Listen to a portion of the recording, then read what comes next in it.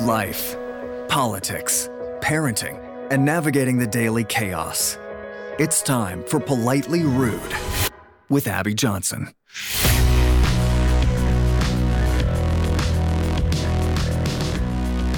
Well, hello. This is Abby Johnson with Politely Rude, and I am so glad that you are here with us. Today, I am in Austin, Texas at my home office, and all the kids are here. And so if you hear them in the background, well, that's what's going on. So, man, I hope you guys are having a great week. It is hot as Hades here in Austin, Texas. And I hope maybe it's not as hot from where you are listening, but I am you know what? I'm thankful. I said I would not seriously complain about the heat in Texas ever again because I hate cold weather. So I'm not, this is me not complaining about the heat because I will take this heat. I will take 100-degree heat over burr cold snow any day of the week. So, man, it has been, it's been a good week. I'm coming off actually of a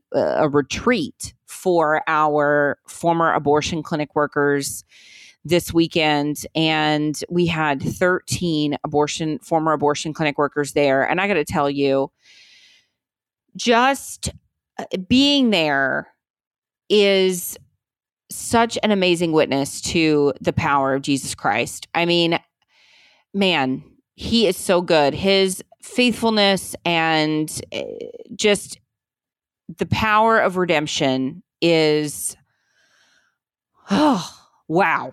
He is good. So I am like, it's like when you go to church camp and you come back and you're like, woo, I'm like on my church camp high. Like that's how I feel after coming off of this weekend. I just, it's so good. Like just being, these are just like my people, other quitters, other abortion worker quitters like me. That's just it. Those are my people. And so I'm just feeling so blessed to be with those other women all weekend. And I'm on my camp high, guys. I'm on my camp high. So, and I'm really, really excited about our guest today. I try to bring you topics that are different, and I am just so inspired by our guest today. And I know that you will be too.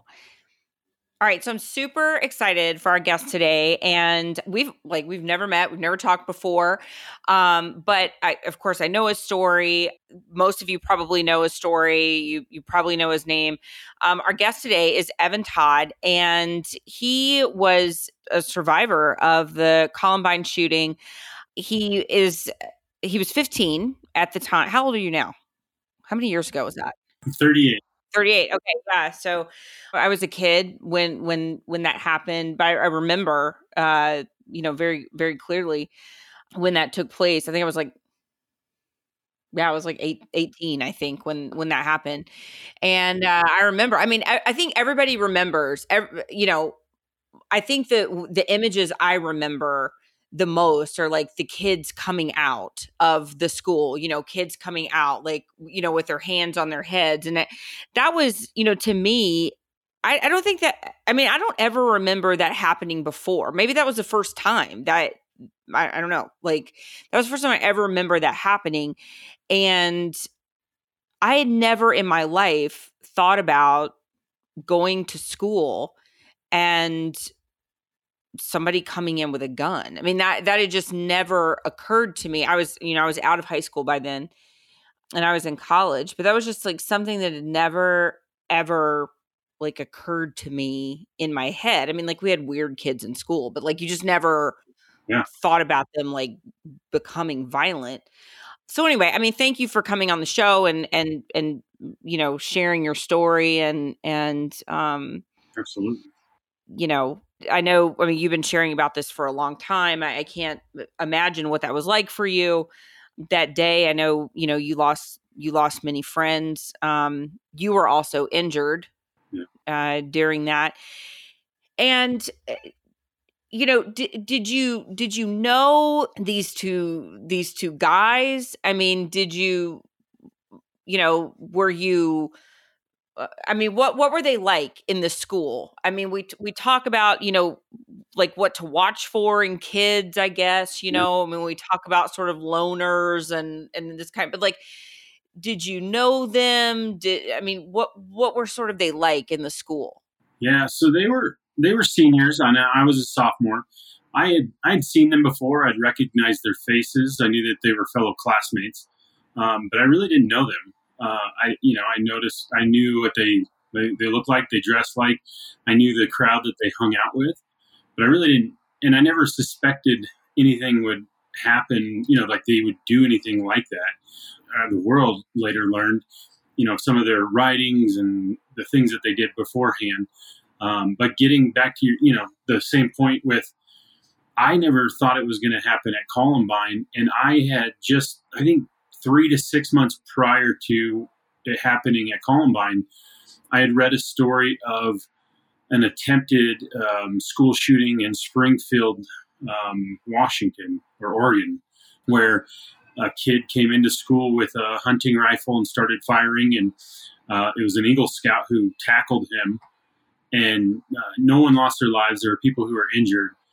And that was the first I had heard of a quote unquote school shooting. And I just thought that was the most bizarre thing in the world. I'd seen fist fights, I'd seen, all kinds of things, but I never thought that would happen. And I later learned there had been a few before Columbine, but I think one of the dynamics that really changed from Columbine and in culture was, we had the 24-hour news cycle that was really getting into gear with CNN and Fox News. And, they were on scene almost as fast as law enforcement. In fact, when I left the school, I saw news reporters already on the corners of neighborhood streets. And so I think that really changed it. And that's one of the reasons that drove the publicity of the event was it was on TV and people were watching it live. They saw the tragedy unfolding before them, and it's like watching a train wreck. And I think that did something psychologically to our culture, and I think in a way it helped perpetuate the problem, even if it wasn't something that was intentional. Yeah, I would agree with you. I mean, it is sort of like watching a train wreck. I mean, I think our society has become desensitized Yeah. to this sort of thing, whereas people should be watching this. Like, we shouldn't even be able to watch this kind of thing, right? Like, it should make us so anxious. Like, we should be so sensitive Yeah. to what's taking place in that moment. Like, our minds and our hearts should be so sensitive. Like when I mean, I know, there's been other shootings, there's been other, like even like hostage situations or, and we watch it like addicts, right? Yeah. I mean, like we sit there in front of the TV, like watching it like crack addicts or something, like we're sitting there watching it when in reality, like our hearts should be so sensitive. Like we should be breaking, like our heart should be breaking for the fact that there are people, in this building or, whatever tragedy is taking place. Like we should be so sensitive to it that we shouldn't even be able to watch it. Right. Yeah. But it has fueled, like media has fueled this for us. Mm-hmm. And it's like we get like an endorphin rush off of watching other people's tragedy. Yeah, well, and I think there's a lot of psychological things happening. The way the news is structured, from the breaking reports, the sounds, the dings, the gripping graphics. They're made intentionally the way they are to get your attention and keep you locked in. And the way that the stories unfold, it is gripping. It's in our human nature to be curious to see what's happening. But I also think that it's a larger issue within our culture as far as our movies, our video games. I know it's a controversial topic for many because there's so many people who love the video games, and that's fine. And I think, it's something else we can talk about. But I think a lot of these things in our entertainment and our culture desensitize us, and it detaches us from real human life. So when people see it, whether they recognize it or not, these horrible events unfolding on TV, I think they can detach themselves subconsciously in a way that it doesn't feel real, and that doesn't feel like those are actually, moms and dads losing children, or, husbands and wives, and they don't look at it from, the viewpoint that they should, that these are human lives that are being lost. And I think there is something that being thousands of miles away looking through the TV makes it easy to do. And, and another topic on that point is parents, they see this happen, and yet the very next day they send their kids back to school without question. I don't know how many parents I've talked to, and I've said, what questions have you asked of your administration or your school boards? Have you asked what the security procedures are, the protocols?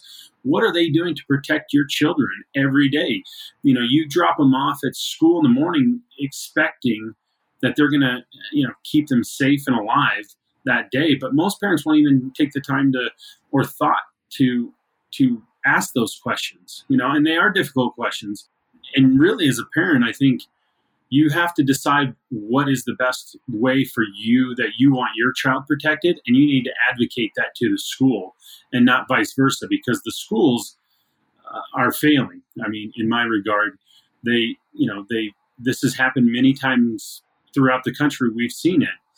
And, every time the professionals say, oh, we're going to keep your kids safe, we're going to do this and that. But very seldom do the parents say, no, we're going to look at this issue, and we're going to make sure our kids are safe. We're going to make sure there's security or armed teachers or some of these proven ways that actually do keep schools safe.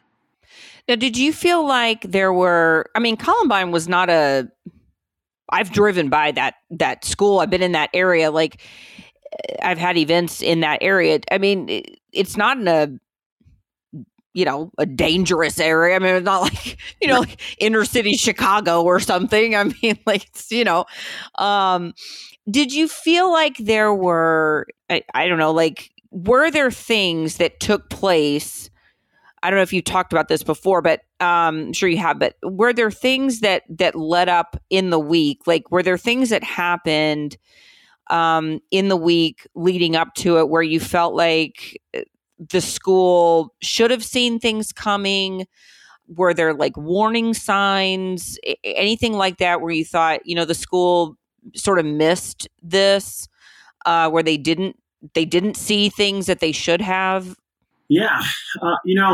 And this is a tough subject that I've researched and battled with in my own mind. And it's because Columbine was really the first national event like this that made headlines. I actually give the school a little bit more of grace than Sure. some of the other ones because of the, it was unprecedented. And there absolutely were warning signs. The two murderers at Columbine had written, literature, pieces and poems and things in their English classes about being a bullet and how they wanted to kill kids. And they were vocalizing the actions that they wanted. They had hit lists that were known to teachers and administration. They were one of the earliest bloggers out there. They had websites with writings and drawings and just vile death and destruction. They talked about it with their fellow classmates. There's tons of reports and the people who remember speaking to them about how much they loved looking at pictures of the Holocaust. I mean, there were countless things and warning signs that people should have caught up on and really should have corrected them in their way and parented them and taught them and showed them that these aren't, these are very destructive paths and they lead to destructive ends. And so there were a lot of signs, and at the same time, there are things at the school. I mean, these two had threatened people before. They were the biggest bullies of them all. They had been punished. They had been arrested. They had, broken laws. And so there were a lot of things that went by without correction that should have. And it's the same thing every time. I mean, the pattern is very similar to the other school shooters or mass shooters that are out there. They have the same warning signs, and yet we keep writing it off. Back in the 90s, one of the big catchphrases in society was, "Oh, they're just going through a phase. It's just a phase." And, Right. And that was kind of what the attitude was towards them. The parents were like, "Well, this is who they are. This is the music they're into. This is the things they read. Must be just a phase. They'll grow out of it." Well, now looking back, hindsight's 2020. But it's one of those lessons that I'm taking as a parent, and I'm not going to allow phases like that to go without question, without correction, without direction. And that's something that I think parents are looking at now and more into the future. Yeah. I think, I know that you're a huge advocate for this, and I am as well. It wasn't even something that I even really started to think about. I guess, I live in Texas, so I don't know. I mean, I don't know. It's sort of like everybody carries here, so you just sort of, I don't know. You just don't really think about it. And I guess I'd sort of always just thought, well, if you're a teacher and you want to carry a gun and you want to have a gun in your classroom, you could. Right. But then I realized, oh no, you can't. Right? Yeah. Schools don't allow that. Yeah. And I remember when I heard that, I thought, that's crazy. You know, and then all these school shootings started. There was like an uptick, right, of school shootings.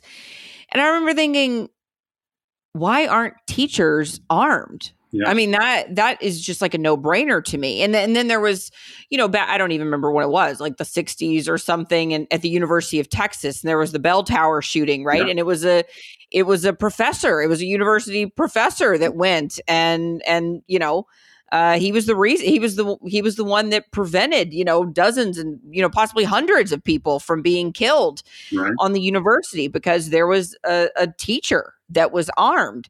And I just thought, we've seen that time and time again. A good guy with a gun will stop a bad guy with a gun. And it sort of became, and then I couldn't believe it was even controversial. Right.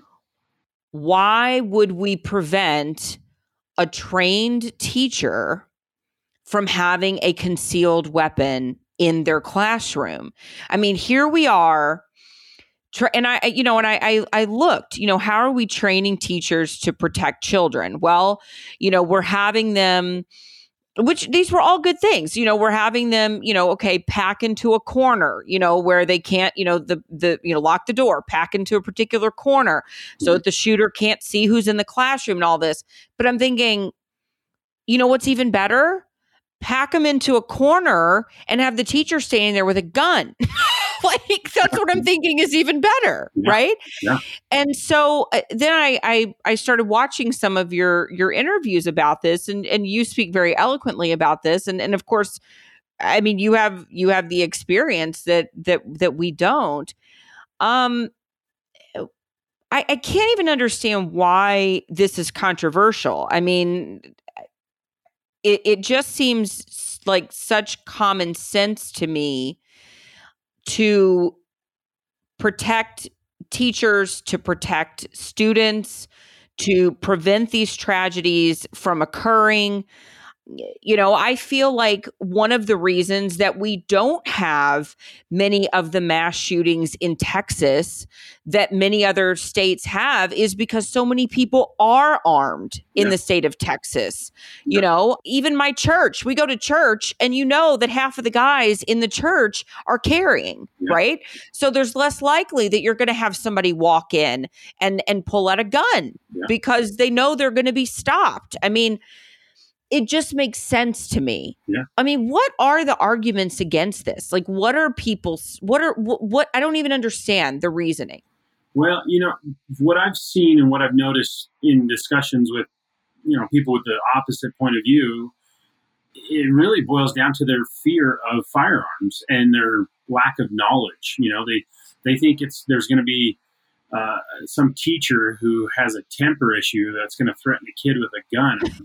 Some of the arguments that have been put forward are, just bizarre. And, they also say, oh, you're going to have the 80-year-old teacher who's teaching math pull out a 357, and shoot this powerful gun that she can't even handle.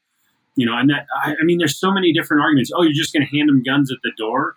So a lot of the arguments against it are really intellectually dishonest because they're asinine. They're absolutely ridiculous. They don't even make sense. Yeah, they don't. And they're basically trying to play on people's uninformed emotions. And when you boil it down, for instance, I just spent the weekend shooting with 20 plus teachers with one of my favorite groups here located in Colorado called Faster Colorado. They train armed, teachers and staff members to carry concealed at school. These teachers are some of the cream of the crop, some of the best people I've ever met in my life. They're, number one, they volunteered to go into teaching because they cared about children and their education. Right. And then second, they said when there was a threat, they volunteered and said, I'll carry a gun. I'll go through the training. And this isn't this, Faster Colorado. They don't just teach the firearm side. They teach the medical side. They teach the psychological side. They teach all kinds of tactics and no shoot. There's so many. They actually go through the same training that law enforcement goes through. So they're getting the best training out there, and they're selected. They're psychologically, they have to be evaluated. And the way I look at it is, if I don't feel safe with dropping my kid off with a person that I don't think is safe to have a gun, and then I'm not going to trust them with the gun, with or without, either way. Right. But, these teachers are incredible people doing what they do. And in Colorado, it's illegal to carry a firearm on school grounds. There's a law that Colorado passed that allows certain teachers to be selected to be able to go through this training, to go through and to carry. So it's not just everyone who's doing it. And I think it's a step in the right direction. Personally, I think it's a travesty that teachers who carry concealed, who are obviously law-abiding citizens, they teach our children. They have, they have these careers. They have their own families. They carry when they go to church. They carry when they go to shopping. They carry wherever they go. But they are disarmed by our government at the school boundaries, and they shouldn't be.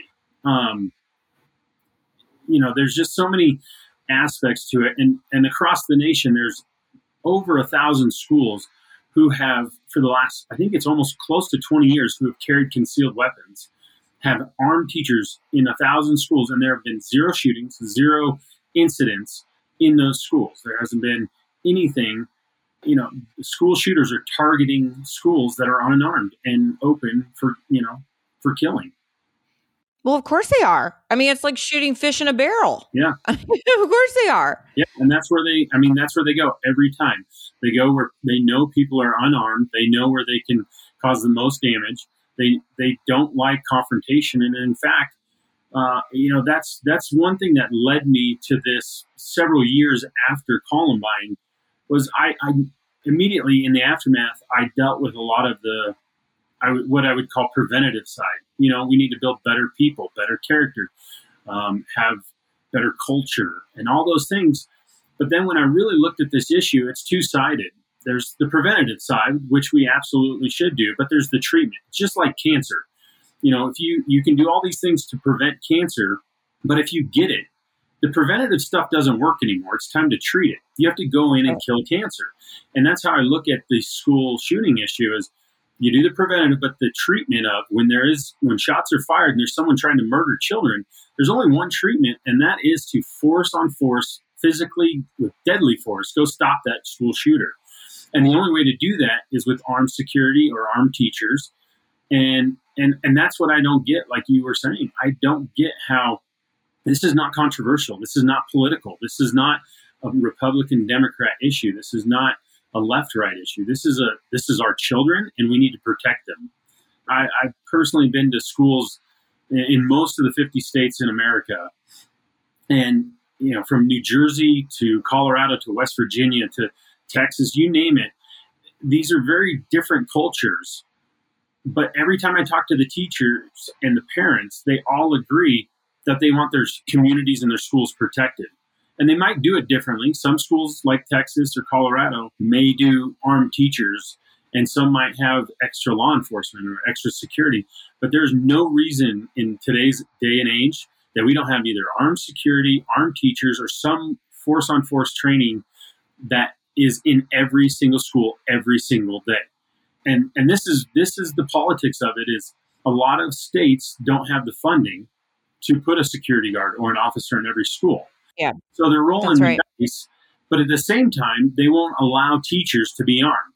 So in essence, they're rolling the dice with people's children's lives and hoping that it doesn't happen there. And that's why I tell parents, this is the reality of it. They don't have the money for it, and that's why armed teachers are absolutely 100% necessary. And we should, as a community, as a society, be paying for that training, and so that they can get the highest quality medical and firearm training, so that if anything ever does happen, they're ready. You're listening to the Edify Podcast Network. We'll be right back. This podcast is part of the Edify Podcast Network.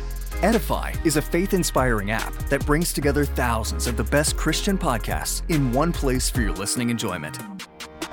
Cut through the noise and grow your faith by diving into the world's top Christian podcasts today. Download the Edify app for free from the App Store or Google Play, or by going to edify.app. That's EDIFI.app.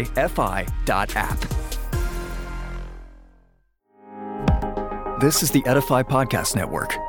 Welcome back. Let's say you have a 3A school, like not a huge school. Yeah. They're going to invest in, one, maybe two armed security officers. Mm-hmm. Well, if you have 2 or 3 kids that take on one guy at a time, they will overpower him. If they have guns, they'll shoot him. Yeah. They'll kill him. So your 1 or 2 armed guys are down, and then they're in, and then again, it's fish in a barrel. Yeah. Right? Yeah. I mean, you have to have more of us than them. Yeah. Right? Exactly. I mean, you've got to have more armed good guys than bad guys. Yeah. And if you only have 1 or 2 armed security guards, that's not enough. Yeah. It's not enough. And these are our kids. This is about protecting our kids. Mm-hmm. And I think people, I'll tell you, like my mom is one who is, she's sort of, timid around guns, but she went out and got her CHL. Good. And, she was like, I don't want to be that person because I want to know that if in a situation, I know how to handle a gun. And if you have your CHL, you have to not only pass a classroom test, but you have to pass a range test. Yeah. These are not just people who are like willy-nilly with a gun, who are like, oh, I don't know what to do with this gun. I mean, you have to know what to do with a gun. If you are someone who is, a teacher who is in a classroom with a gun. This is not some, 85-year-old Billy Bob who's never handled a gun before. I mean, these are people who are trained. They know how to handle a gun. They're not going to be like, oh my gosh, I'm so scared. I don't know. Where's the trigger? That's not going to be them, and it's worth it for our kids. And the thing that is just astounding to me, Evan, truly astounding to me, is with all the government overreach in our schools right now. Yeah. I mean, they're literally, the government is literally teaching pornography to our children. Okay. So much government overreach into our schools, yet they won't allow our teachers to be armed to protect our children. They say that's too much overreach. And I'm like, wait a minute. What? Like, what? I mean, it's so idiotic and so hypocritical that they say this is government overreach. No, this isn't government overreach. This is simple protection for our kids who are in the schools every day. Yeah, no, it's baffling, and it makes you wonder, if there is any hidden agenda or motive, because they're like, why else would they stand in the way for communities to decide how to protect their schools and children? That's what's happening right now. Is the federal government is saying, no, you cannot carry a gun on school grounds, when in essence what that says is, no, we know better than how to protect your children than you do as a parent. That's what the federal government is telling every single community in America. And that's why I believe that needs to be taken off from a national level, and states need to decide and communities need to decide how best to protect their children and their communities and their schools. And they will do it. They will do it differently from state to state, I know, because that's what America is. But the fact is the federal government is standing in the way to keep our schools safe. And that's a huge issue that every parent needs to recognize and fight against, no matter what side of the aisle they're on. And no matter what side of the issue for guns they're on, that law is standing in the way to allow the communities to decide. And it's frustrating. It is. Now you have 2 children. You have 2 cute little kids. Yeah. 1.5, 3.5. But, they're getting to the age where your 3.5-year-old's getting to the age where, you're going to have to soon make a decision about schools. Yeah. What are you and your family thinking about for schools? I mean, you've sort of, you have experienced the worst of public school. No one has experienced anything worse with public schools than you have. What are you thinking? I mean, what are you and your family thinking about public schools, private schools, homeschool? I mean, where are you guys leaning right now? Well, it's interesting because a lot of people have asked me this question, and I think it's surprising that I'm actually more concerned about my child's education over the safety issue. And I mean it in this regard, as much as I do talk about school shootings and school safety, they're very rare. And it is, it's not something to, be completely anxious over. It's something that we need to address and do the proper things, I believe. But I'm actually more concerned of the destruction to my child's emotional well-being, his mental well-being, and spiritual well-being by sending him into a lot of, government schools. And so that's a huge factor. Yeah, number one, I want to pick a school that's safe. That's one of our top priorities and criteria. My wife is also a Columbine survivor, and that's one of our top criteria. But it's also, we want to be able to partner with a school that recognizes that we are the parent, that we are making the decisions that are best for our child. And we want a school that will partner with us, that will help us raise our child in the way that we believe, not in the way that the school decides. And I think that's too often the issue, where schools are trying to push, all kinds of different ideologies and political agendas through school, and they don't care. And you've seen it even just this year. They don't care what parents say. Parents are going to school boards, they're writing letters, they're emailing, they're doing all these things saying, no, we don't want this. And the school boards and schools and teachers unions are shutting them down and saying, so what? We want to teach them this. These are our children. And that's an attitude. I mean, it's ingrained. It's been generations in building that. And some people let it go. They think that the school has the right to co-parent, and they don't. And so that is a huge criteria.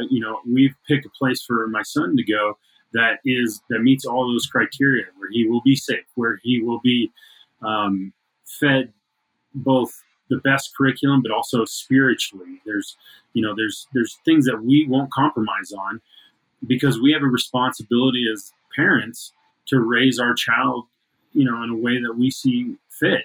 And the schools, I think, are failing in so many ways that I don't know how I would. I mean, my child will never go to a government school, I'll tell you that. If it comes to homeschool, that might be an option. And there's a lot of people who are doing it, and rightfully so.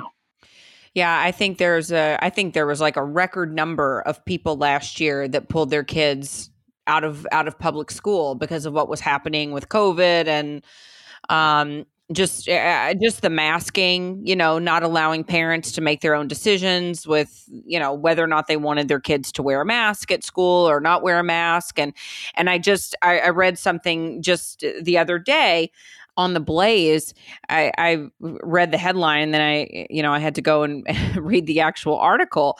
But I took a screenshot of the headline. It said Los Angeles Unified School District will require mandatory weekly COVID-19 testing for all students and employees despite vaccination status.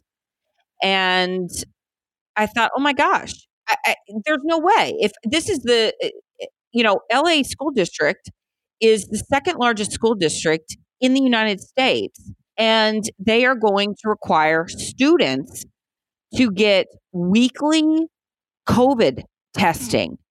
And I thought, over my dead body, I would not allow that to take place. I would not allow the government to do that to my child.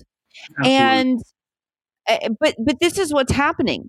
And they're not really concerned about the well-being of our children. I mean, give me a break. They haven't been concerned about the well-being of people throughout this whole thing. I mean, this has been about government control, government overreach. I mean, in my opinion, that's what this whole thing has been about.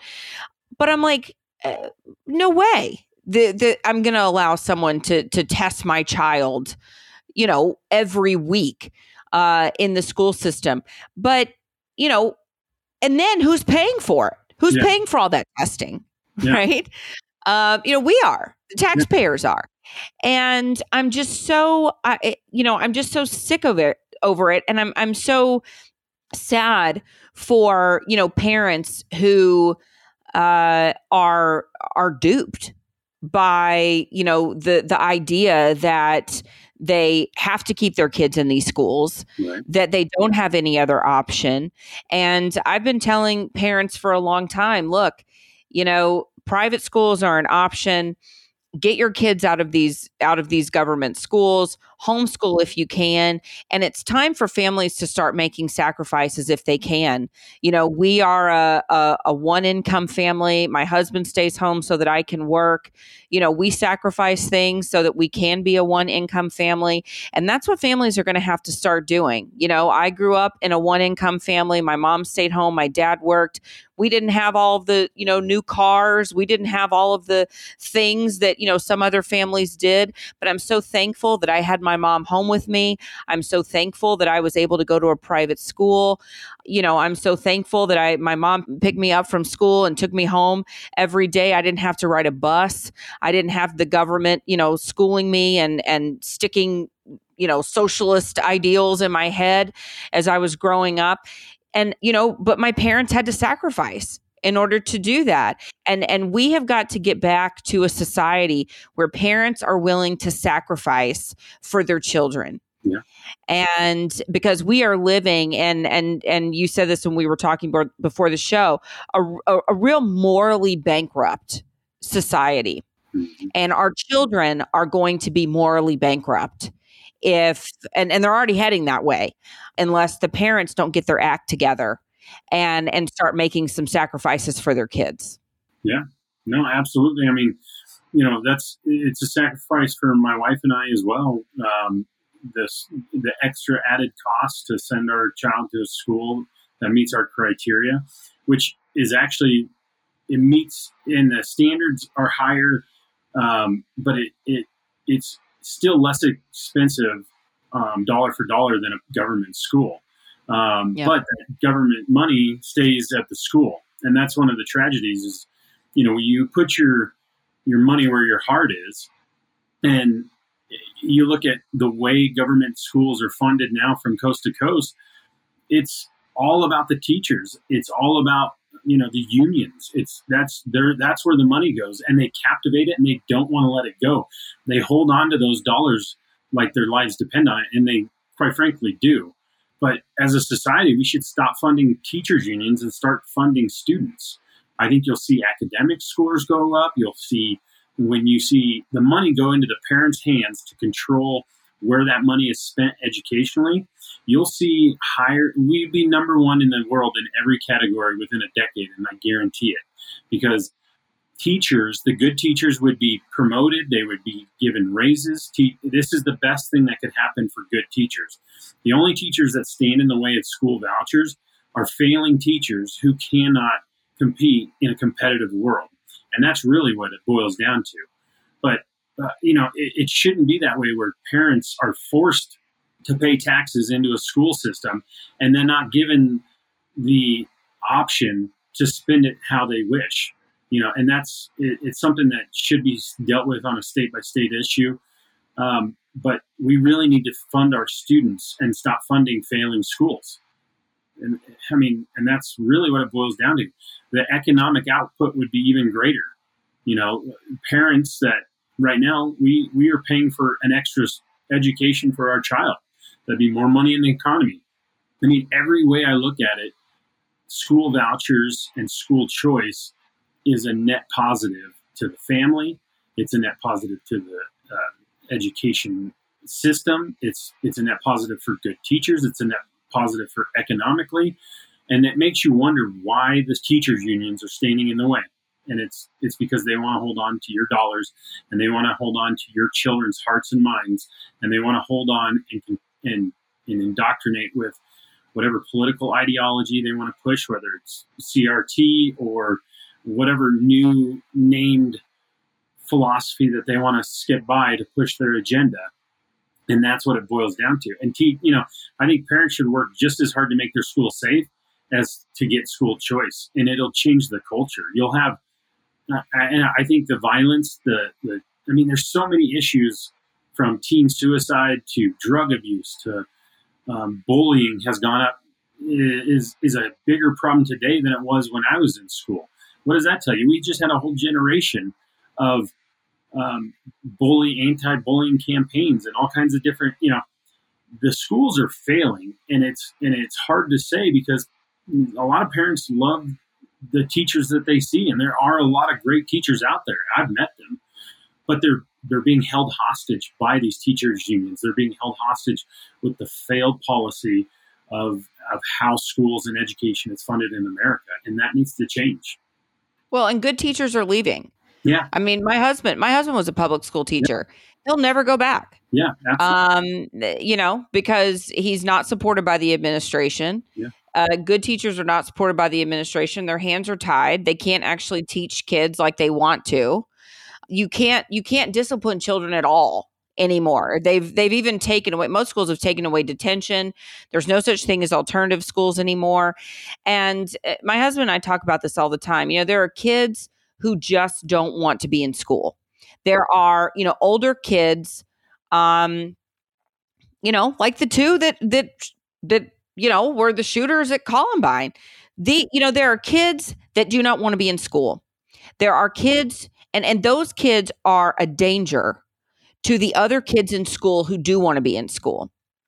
And school systems will do anything they can to keep those types of kids in school because it pads their bottom line, because they get money for every kid that's in school. And especially if they can stick a special ed diagnosis on them, or an adaptive behavior diagnosis on them, or emotionally disturbed or whatever. They get more money for those kids. And those are the kids, many of those kids, they don't want to be in school. They want to drop out of school. And you know what? The school needs to let them. The school needs to let those kids go. They need to let them get out of school, because you've got kids that are running drugs. You've got kids that are, stabbing in their neighbors, that are, doing terrible things, that are, doing terrible things out on the streets, that are running drugs up and down neighborhoods, that are sitting next to the homecoming queen in math class. And they are dangerous. Some of them are violent criminals, and they don't need to be in our schools. And they are a danger to, and because we've gotten rid of alternative programs in public schools, they are a danger to all of our kids. But our public school systems are fighting so hard to keep these kids in school that don't want to be there. And it's ridiculous. And then they're just passing them. We've got kids that don't even know how to read that are graduating high school. Our public school system is a disaster. It's a mess. And parents need to start really paying attention. They need to start fighting back. I don't even know if our public school system at this point can even be fixed. It's so incredibly broken. I don't even know. But I do know that if it ever is going to be fixed, it's going to be because parents actually got in the mix, because parents actually took over, because parents have sat back for far too long, and they've allowed the government to intervene and take over. And they've allowed bad people to get on the school board who just sat back and allowed this government overreach for far too long. And so I tell parents all the time, if you want to fix your broken school, then you've got to get on the school board and start making changes. Now, I know that I can't even imagine what it was like to heal from. I didn't know your wife was also a survivor of Columbine. I can't imagine what it was like to go through that and then sort of come out of it and heal from that. But I know that you're a person of faith, and I mean, just sort of in closing, like how much did your faith sort of play a role in getting you through that, and just as you've grown as an adult? I mean, how, what has that been like? Yeah, my faith was the number one thing that got me through the difficult times of dealing with what happened, and I mean, I had an amazingly supportive family, community. I mean, the world, the outpouring of love and prayers from around the world were invigorating. They were uplifting. When you hear after tragedies, people are saying, they're sending their thoughts and prayers. Well, I can tell you, as someone who has been on the receiving end of those, they matter. They matter. They help. I could feel the support from around the world. And so, I never discount that, whether you're on the receiving or giving into that. It's something powerful. It's something that is unexplainable. And the power of prayer is huge. But my faith, learning to live with, the seeing death and destruction, and also just, I was 15 years old. I was still trying to figure out the world. And so having more perspective and guidance through my faith helped me in many ways. I could have gone in the wrong direction. And so my faith has helped me and corrected me and built me up to who I am today. And I'm so grateful and thankful that I have that in my life. It's a joy and a peace that it's unquestionable that without it, I don't know if I would even be here today. Yeah, that's awesome. Well, I mean, you're such an inspiring person, and just even the work that you do today, I'm just so thankful, and thank you for your courage, and thank you for everything that you do, and for sharing your story, and for the activism that you do today, making a difference, and all the work that you do to protect kids and protect our kids, and to make our schools a safer place. So thank you so much for joining us today. And thank you. I'll fanboy a little bit. You're a huge inspiration to me. Your story, your courage, the advocacy, the things that you've done are incredible. So thank you. Well, thank you. Thank you so much. I know you guys just thoroughly enjoyed that interview with Evan. I just think he's so inspiring, and I don't know. I think he's amazing. And I know that you enjoyed the interview. I really enjoyed interviewing him, and he's so eloquent and has been really, I mean, I watched a bunch of his interviews, and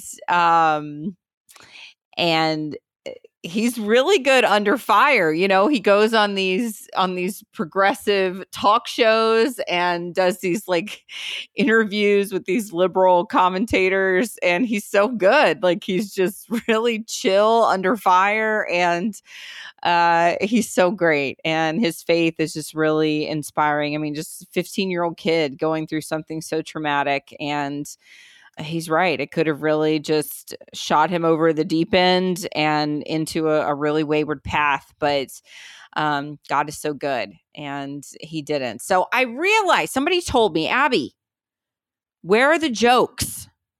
Where are the jokes? And I realized I've been failing you guys because I haven't been giving you the jokes. So I forgot to bring the joke when Evan was on. So I'm going to just give you the joke while I'm alone, which is a little lame, but still I want to leave you with 2 jokes. Funny, bad jokes. Okay, you ready? Here we go. Why do bees have sticky hair? Why do bees have sticky hair? Because they use honeycombs. But honeycombs. Isn't that cute? That's cute. Okay, all right. All right, here we go. Now this is my favorite one. Out of the 2, this is my favorite one. Okay, here we go. This was so cute. Why couldn't the pony sing a lullaby?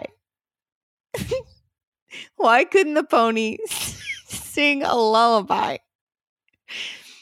Because she was a little horse.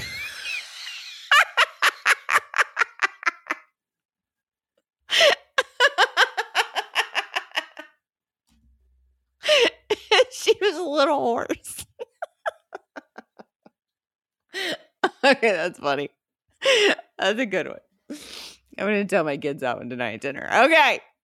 She's a little horse. All right. Well, there you go. I will remember to bring back the jokes. So I think we've come up with some names. We're going to try some names for my commentary show. So I'm going to try them out. But I think we have some names for the commentary show. So that is the next episode. The next episode of Politely Rude will be a commentary show. I look forward to joining you again. Be sure to tune in. And until then, be blessed. Remember to thank Jesus every day for your life. Remember to share about him as much as you can. And until next time, stay safe, and we will talk soon. Thanks for listening to Politely Rude with Abby Johnson on the Edify Podcast Network. Tune in next time for another powerful exploration of life, politics, parenting, and tips for navigating the daily chaos. And for more faith-inspiring podcasts, download the Edify Podcast app on the Apple and Google Play stores or at edify.app.